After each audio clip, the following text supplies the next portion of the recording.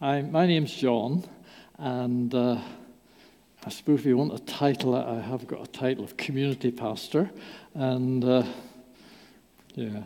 I just do things as God leads, like trying to get my computer to do what I want it to do. There we go. And I'm excited about these baptisms because I think one of the last baptisms I had at my church was a man who had been watching the God channel and, he'd been flicking through the channels and he heard someone talking about finances and he started listening and discovered it was the God channel. He had a business and he was looking for help and through it all, he became a Christian. He ended up on his knees on the floor for a whole day, repenting of all his sins. And he had an amazing conversion. He was being baptized. His wife came. She was very skeptical. And as soon as he went under the water, she ran out of the church in tears, and floods of tears. She came back in the evening. We had an evening we called Insights, where people could explore issues of the faith, and it was about forgiveness. And she committed her life to the Lord that night. That's how God works. And it's exciting. So go for the baptisms and life groups. I've signed up for 2, so I'm one of those special people, aren't I? Okay, let's begin. We've been thinking about strength for the weary. For years, William Wilberforce pushed Britain's Parliament to abolish slavery. He got very discouraged and he was about to give up, but his elderly friend John Wesley of the Methodist Church, who founded it, heard about this from his deathbed, and he called for a pen and paper, and with a trembling hand he wrote a note to Wilberforce. He said, "Unless God has raised you up for this very thing, you will be worn out by the opposition of men and devils. But if God be for you, who can be against you? Are all of them stronger than God? Oh, be not weary of well-doing. Go on in the name of God and in the power of his might, till even American slavery shall vanish away before it." Well, Wesley died 6 days later, but Wilberforce fought for 45 more years, and in 1833, 3 days before his death, saw slavery abolished in Britain. You see, even William Wilberforce was vulnerable to weariness and needed to find strength from God. Tonight we're looking at Isaiah chapter 40, which is one of my favorite chapters in the Bible. And I say that every time I preach, don't I? But it happens that way. And it's to discover more about strength for the weary. Before I think it must have been about 5 o'clock this evening, I went to my study and I got my guitar out and I sang 2 songs. One was "Jesus Shall Take the Highest Honor, Jesus Shall Take the Highest Praise." A great song and I love it. And I sang it, I don't know how many times. Then I sang another song of Chris Bowaters, because it was there on my file, "Swing Wide the Gates." It's a great song to swing wide the gates because it's actually based on part of Isaiah 40. Swing wide the gates, make a way for him. Swing wide the gates and let the King come in. Here he comes, the King of glory. Here he comes in splendor and majesty. Swing wide the gates, swing wide the gates, swing wide the gates and let the King come in. So before we read Isaiah 40, let's pray that. Oh, Father, we thank you that you're a God who comes. We thank you that you come and meet us at our deepest needs. And Father, we don't open the gates wide enough to allow you in. Lord, I pray that tonight that you will enable each of us to swing wide the gates of our hearts, wide open to you. Would you swing open the gates in this community in which this church is, that doors would open, gates would be broken down to allow you in. And we pray that for our city and for our nation. Swing wide the gates so that the King of glory may come in. And Father, I pray that you'll help me tonight just to share the things that you've put on my heart that in ways that will build your people and help them to discover more and more of your strength to overcome any possibility of weariness or any weariness they're going through. In Jesus' name, amen. The book of Isaiah can be called a Bible in miniature. How many books are in the Bible? Some of you know. 66. Well, there are 66 chapters in Isaiah. How many books are there in the Old Testament? 39. First part of Isaiah has 39 chapters, and like the Old Testament, they focus on the failure of God's people and God's judgment on his people. And Isaiah was warning Israel. God, through Isaiah, was warning Israel about her sin and prophesied God's judgment. And in 586 BC, Jerusalem was sacked, and the temple was destroyed, and people were taken off into captivity. How many books are in the New Testament? Yeah, good mathematics. You can subtract 39 from 66. 27. The second part of Isaiah is 27 chapters, from 40 to 66. And they are full of hope for the people in exile, a prophecy of hope. And like the New Testament, it deals with God's grace and comfort. And it's often called the Gospel of the Old Testament. And the New Testament section opens with Isaiah chapter 40, with the ministry you'll see and recognize of John the Baptist, pointing to Jesus. It closes with the new heavens and new earth. And in between, there are many references and prophecies about Jesus, our Savior.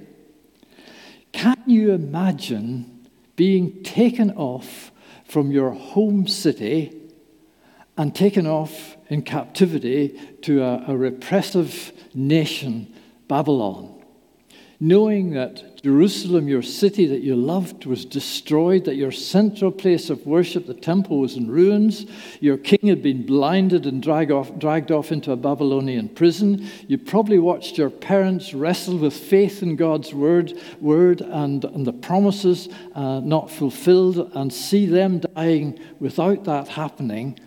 And you're wondering, what's going on? How long must we wait? How would you feel? There's a great preacher called Joseph Parker. He preached in the City Temple in London, and his wife came from Horsley, where I had looked after the church there for a while. That's how I knew a little bit about him. But he once said, there is a broken heart in every pew or in every seat in church. There would have been broken hearts in every Jewish home in Babylon. And here tonight in Wallsend, and amongst those of you who are watching, I've no doubt that some of you are weary of life and its problems and its issues, weary of the struggles of being a witness of Jesus in a secular world. I'm not going to say anything about COVID, because I think we've had lots of talk about COVID and the weariness that's come through that pandemic. But Babylon became a symbol of all that is in opposition to God. In the book of Revelation, Babylon is the ultimate enemy of God and the persecutor of his people. We Christians are at war. Did you know that? We have an enemy who is constantly seeking to tempt us to sin, to deceive us, to discourage us. He will question our salvation, our call, our vision, our gifts, our abilities, our commitment, our holiness. He'll seek to steal, to kill, to destroy, to spoil our lives, and to spoil our church. That's reality that we live in. We will experience battle fatigue because we're in a war. We can become weary of doing good, as Paul says in Galatians 6. You know, if you'd received a postcard from Paul on his travels, it would not have said, having a great cruise, fantastic scenery, lovely weather, great food, and the people are really friendly. Rather, he would have said, been shipwrecked 3 times, spent a night and day on the open sea, I've been in danger from rivers, from bandits, I've been in prison, been flogged, 3 times I've been beaten with rods, and once I was stoned. I've often gone without sleep, I've known hunger and thirst, and besides everything else, I face the daily pressure of my concern for all the churches. Oh, poor Pastor Paul. But yeah, that was reality for him. And what can I say? Welcome to the Christian life. Welcome to the Christian life. That's what it's all about. We're in a battle. There will be times when the danger of weariness affects our spirits and our relationship with God. Moses was weary of leading such a vast number of people. David was weary over the constant death threats from Saul. Elijah was weary after his Carmel victory over the prophets of Baal. Physical weariness, he was tired and hungry. Emotional weariness, fear of Jezebel's death threats. And spiritual weariness, loss of his sense of purpose in God, feeling abandoned and alone. Even our Lord experienced weariness, asked his disciples to pray for him at Gethsemane. Our enemy never gives up. After the devil had tempted Jesus for 40 days, Luke 4:13 says that he left him until an opportune moment. In other words, he'd be back again. And that's true. You will get a victory, he'll be back. He'll come back, and he'll come back. Ephesians 6 says, our struggle is not against flesh and blood, but against the rulers, against the authorities, against the powers of this dark world, and against the spiritual forces of evil in the heavenly realms. Isaiah's warnings in those first 39 chapters about the sinfulness of God's people had been ignored. And now they are suffering the weariness-producing consequences of exile, of living among the enemy, feeling their situation hopeless and helpless. And they were probably asking 3 questions that the weary were asking. I think they might be on the screen. The first is, does God have the power to help us? And find the answers in the verses 12 to 26. And the second one is, does God really care about us? And that's answered in verses 27 to 31 of chapter 40. And into that scene, God speaks comfort and hope. So I want us to look at the heart of God. And this is where we begin to look. I'm going to read through the first 11 verses of chapter 40 and just pass some comments as I read. So I'll stop reading and pass a comment. Begins, comfort, comfort my people, says your God. Amazing words. 39 chapters before this, mainly about coming judgment. And yet God still cares for his people. Abandoned by God in Babylon, but not rejected. Still his people, still seeking to comfort them. Whatever the cause, remember you are still God's child. A lovely man in my church, as his son was leaving home to start a great job that would take him all over the world, he gave his son an envelope. And he said, if you are ever in trouble, if you can't handle life, if you mess things up, whatever you need, you're always welcome to come home. And in that envelope, there's enough money to get you home from anywhere in the world. That's the heart of God. That's the heart of God. His people are bruised like a child after a fall, but Father God is rushing to pick them up in his arms. That's our God. He says, verse 2, speak tenderly to Jerusalem and proclaim to her that her hard service has been completed, that her sin has been paid for, that she has received from the Lord's hand double for all her sins. Speak to the heart like a young man wooing his girl. Her sin has been paid for. The punishment has been accepted by God. You know, what a joy to know forgiveness. Do you remember receiving forgiveness when you became a Christian? What a joy. I remember walking home in tears of joy the night I became a Christian. What a joy to know it. And see, this is the introduction of a theme that will occupy much of the following chapters. All, in the end, it's fully expounded in Isaiah 53, where it speaks of Jesus' death that we might be forgiven. All of us were like sheep that were lost, each of us going his own way. But the Lord made the punishment fall on him, the punishment all of us deserved. That's what God has done. Jesus, his son, took the punishment for our sins. Isn't he wonderful? I mean, it's so good. That's where we begin, and that's what we live in. A God who loves to forgive and pick us up. A voice of one calling in the wilderness, prepare the way for the Lord, make straight in the desert a highway for our God.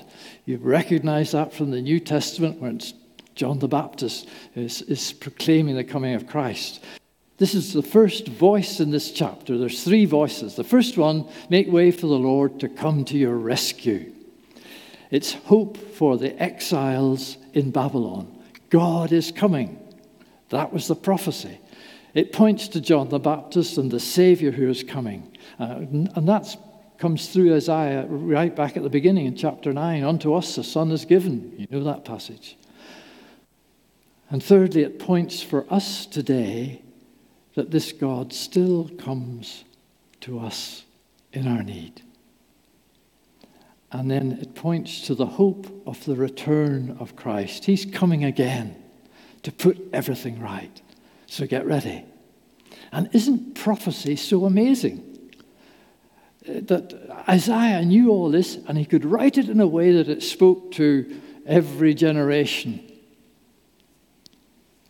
Biblical prophecy, it's outstanding in its historical accuracy. It can only be God. Then verse 4, every valley shall be raised up, every mountain and hill made low, the rough ground shall become level, the rugged places a plain, and the glory of the Lord will be revealed, and all people will see it together, for the mouth of the Lord has spoken it. And then we have the second voice. A voice cries out, says, cry out. And I said, what shall I cry? All people are like grass, and all their faithfulness is like the flowers of the field. The grass withers, and the flowers fall, because the breath of the Lord blows on them. Surely the people are grass. The grass withers, and the flowers fall, but the word of the Lord endures forever. Voice 2, God's word will not fail.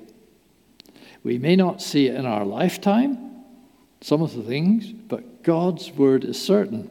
What he says happens. And because he is eternal, he's got all the time in the world to bring it about, hasn't he? The Bible is our source of hope for you and me. This book is just so precious. Mine's falling apart, but the Savior Bible's falling apart. Your life won't be falling apart because you've been using it. And we must get into this book and discover the hope that God has for us. Then verse 9, you who bring good news to Zion, go up on a high mountain. You who bring good news to Jerusalem, lift up your voice. That's the third voice, with a shout. Lift it up. Do not be afraid. Say to the towns of Judah, here is your God. See, the sovereign Lord comes with power, and he rules with a mighty arm. See, his reward is with him, and his recompense accompanies him. He tends his flock like a shepherd.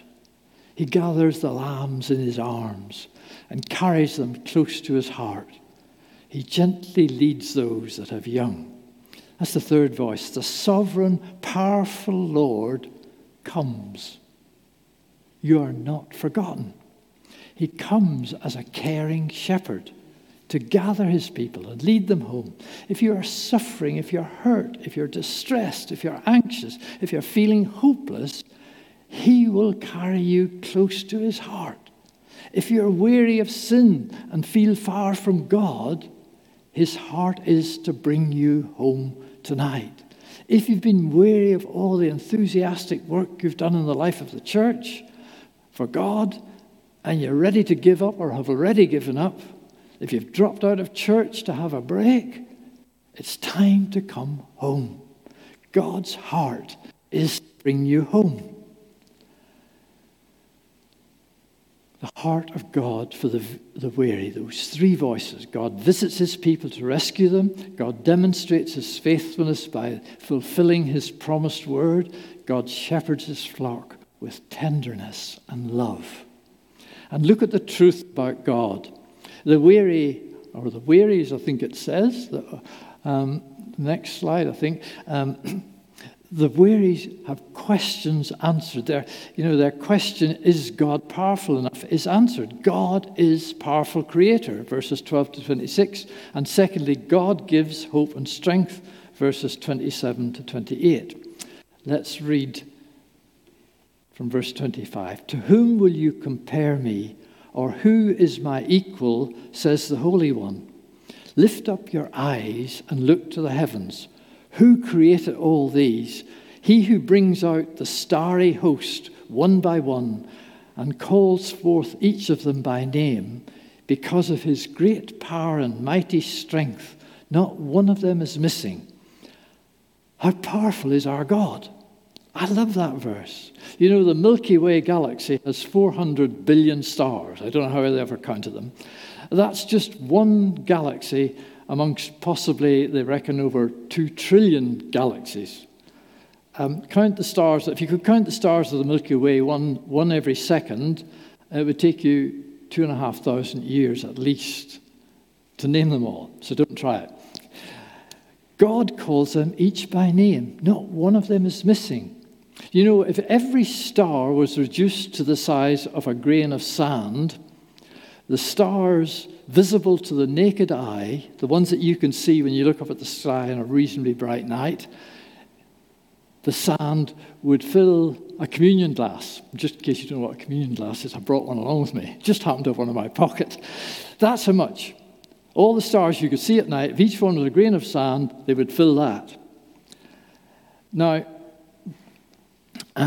the stars of the Milky Way itself would fill a wheelbarrow. Imagine trying to fill a wheelbarrow with a communion glass. That's a lot of work because there's a lot of stars, a lot of grains of sand. But the stars in all known space, and we're still discovering more, would fill one railway coal wagon because we're in the northeast, one railway coal wagon passing you every second for 3.5 years.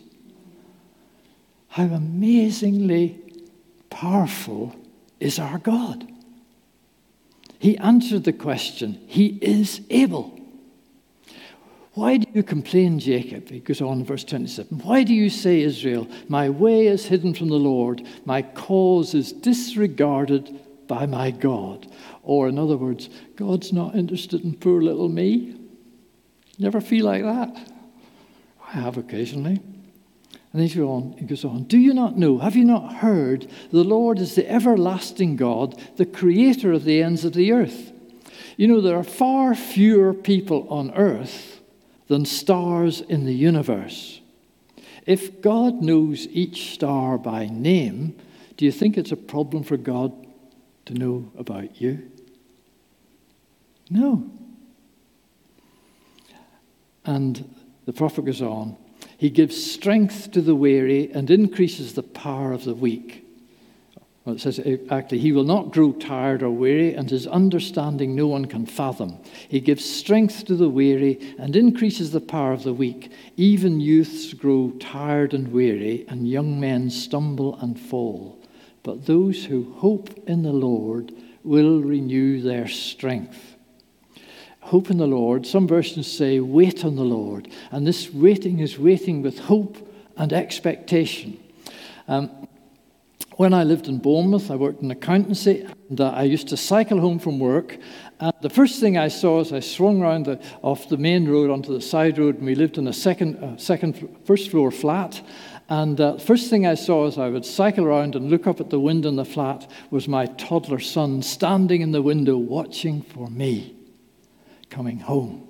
And then there were waves and shouts, and by the time I got in and went up the stairs, he was standing at the top of the stairs waiting to give me a hug and welcome me. That's what it is to hope in the Lord. You're excited, expecting, you're hopeful. God will do it. God will do it. They will soar on wings like eagles. They will run and not grow weary. They will walk and not be faint. One of the things I did as I was preparing, I looked up my concordance, I looked up every reference to strength and to weary or weariness. And I discovered some interesting things. And what I want to look at strength for the weary, and there's a part that you can play in having this strength. And it's not only strength when you're weary, it's strength that will help you to stop becoming weary. And it's very simple because we have to make some choices in our lives, I think. We have to ask God for strength. It sounds simple, but do you ask God for strength? Do you seek His Holy Spirit? Do you bring your weakness to the source of strength? Do it in your own strength and you will grow weary. But Paul says, I can do all things through Christ who strengthens me.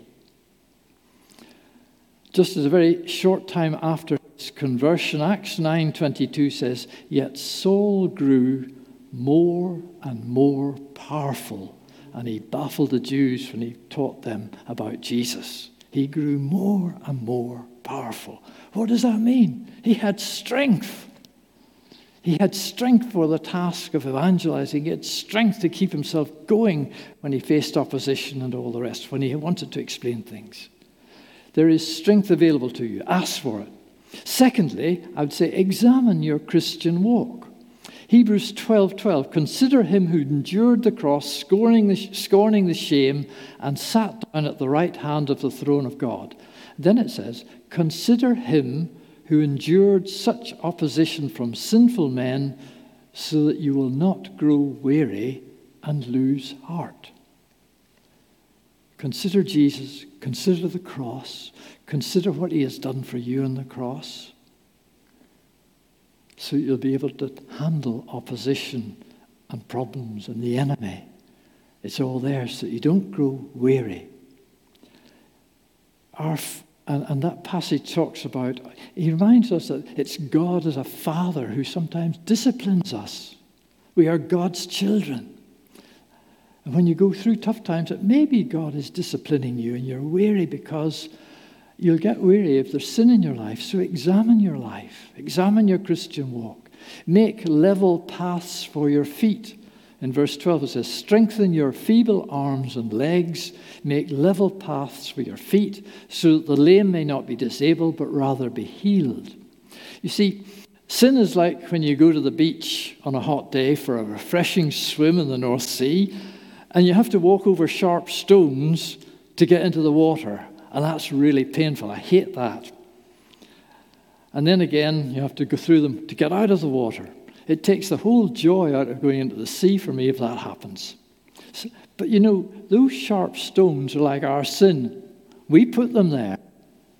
And it's as if you put them there and you suffer the consequences, and hinders others also from getting into the ocean of God's love. So I just want to say, look at your life. There's always room for change and growth. And then enjoy the riches of Christ. Ephesians 1:18, Paul prays that they may know the hope to which he has called you, the riches of his glorious inheritance in the saints, and his incomparably great power for us who believe. And he says that power is like the working of his mighty strength, which he exerted in Christ when he raised him from the dead and seated him in the heavenly realms. So you want to look into that incomparably great power and that mighty strength that seated Christ in the heavenly realms. And if you read elsewhere in Ephesians, where are you seated? You are seated with Christ in the heavenly realms in the place of all rule and authority. There's hope in that. There's hope in that. Jesus has done it all for you. So find strength and power as you reflect on all the riches of Christ and the glorious inheritance of his saints. Fill your life with good news. Do you know about doom scrolling? Any doom scrollers here? Right. Doom scrolling is when you can't stop yourself from scrolling through distressing, saddening, or generally just bad news stories. And it became quite prominent when the pandemic began. I was talking to a lady just this week whose mum in the early days of the pandemic phoned her every couple of days to give her all the alarming news and negative facts and statistics about the virus, presumably to warn her to be careful. But after a few weeks, she said, I had to phone my mother and say, don't ring me anymore with news like that, and stop listening to it yourself or watching it. It was just causing her stress and anxiety. We have a choice. We can speak up the riches of Christ, or we can speak up the miseries of Babylon. A man asked his wife, "What was the pastor's sermon today?" "Babylon," she said. "What? The pastor preached on Babylon?" he asked. "No," she said, "the pastor seemed just to babble on and babble on." I preached a sermon on that once, don't babble on about Babylon. But it's true. We do babble on about all the negatives so often. So I say to you, don't be a grumbler and babble on about your grumbles and complaints. Speak God's comfort. Don't babble about your illnesses. I had a man with 23 health issues in my church. He talked about them all the time. And even when I prayed for healing, before I'd said amen, he was started to talk about his illness again. And there's another man who lived a wild life until he had a stroke at 35. He went to hear Billy Graham preach, became a Christian, came to church, and the stroke took away the use of one of his legs. And I would pick him up to bring him to church. He would have to walk with a crutch about 75 yards to get from his door to get to the car. And I'd say to him, "How are you?" He said, "I'm walking in faith and victory, for the Lord my God is with me." You know the song, "Be bold, be strong"? We used to sing it before some of you were born, probably. I'm walking in faith and victory. He wasn't going to let his illness get him down. He was looking to Jesus. So don't babble on. Don't babble on about the faults and failings of the church or their leaders. Satan can do enough of that. Don't babble on about people who have hurt you. Forgive them. Don't babble on about your weaknesses, your doubts, your failings. Develop a heart of praise and sing of the riches of Christ, his death, his resurrection, and the gift of his Spirit, and all that he has for us. That's the answer to weariness. The other stuff is so wearying. It just fills you with negativity. Resist it. I'm going to leave out considering Jesus for the moment. And then I want to talk just last two things. Strength for the weary, the church's part. And what I discovered, I read 1 Corinthians 14:26. That chapter is all about the gifts of the Spirit and their use in the church. Verse 26 says, "When you come together, everyone has a hymn or a word of instruction, a revelation, a tongue, or an interpretation. All of these must be done for the strengthening of the church." Isn't that amazing? Did you know that? All those gifts, they're for the strengthening of the church. Isaiah 54, verse 4, the prophet says, "The sovereign Lord has given me an instructed tongue." He's told him what to speak, "to know the word that sustains the weary." You see, God will give you, the church, all that you need to make the folk of the church strong. You are here, and the gifts are given to you to make the church strong. Exercise spiritual gifts, and secondly, encourage one another. 1 Thessalonians 3:2, Paul says, "We sent Timothy, who is our brother and God's fellow worker in spreading the gospel of Christ." Why? To strengthen and encourage you in the faith. There it is. Do you remember Luke 22:33 when Jesus was speaking to Peter, warning him that he would betray him? "Simon, Simon, Satan has asked to sift you as wheat, but I have prayed for you, Simon, that your faith will not fail. And when you have turned back," what did he tell him to do? "Strengthen your brothers." Strengthen your brothers. It's there. We're to use gifts of the Spirit. We're to encourage one another to make each other strong. And the third thing I thought was extraordinary prayer. Ephesians 6:18, "And pray in the Spirit on all occasions with all kinds of prayers and requests. With this in mind, be alert and always keep on praying for all the saints." And Paul says, "Pray also for me whenever I open my mouth, that words may be given me, that I will fearlessly make known the mystery of the gospel, for which I am an ambassador in chains. Pray that I may declare it fearlessly as I should." There's a man being honest about his fears of evangelism, and he's asking the church to pray for him. Why aren't we seeing enough people coming to Christ? Is it that we're not praying for each other's fears enough? Extraordinary prayer for me is if the whole church were to meet every week to pray together, everyone in the church. The battle is a real battle of prayer. What extraordinary or supernatural things might God do if we prayed together much more?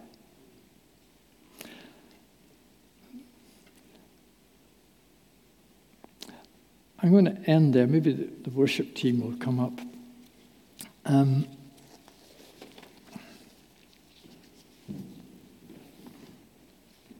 I wrote down a few things that God laid on my heart, and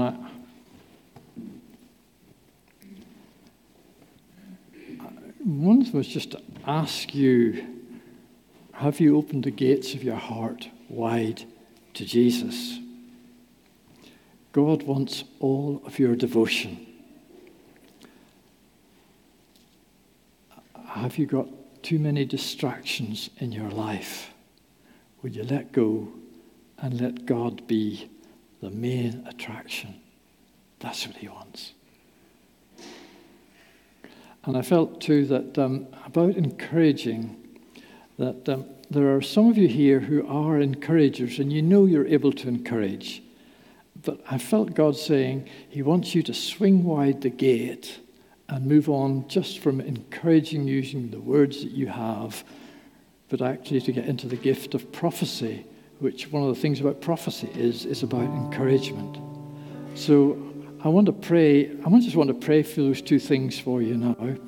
And if either of those are you, maybe you'd just like to stand up as I pray, and others can just reach out their hand to you. Don't be shy. It's all right to acknowledge your need. That's a powerful thing. Let me pray. Father, thank you that you're a God who loves to strengthen. You love to come and strengthen your people. Would you come now? Would you come now? Holy Spirit, come now. And open wide the gates of hearts. Open wide the gates of those that are a bit closed at the moment, of those who have other things that are greater priority than you, or maybe just a little distraction. Father, just reveal your great love for them and draw them to yourself again, that they would open the gates wide. You may just want to say in your heart, Lord, I open the gate wide to you, open my life to you. Just welcome him now. Welcome him. Let God become your main attraction. And for those who are encouragers, if you want to just hold out your hand, say, yes, Lord, I ask this gift. The word says to eagerly desire the gifts, and especially prophecy. Father, would you just release the gift of prophecy on the encouragers here? Release your gift of prophecy. Holy Spirit, pour out your gift of prophecy now. Pour it out. Pour it out. Just welcome it. Open the gates to receive it.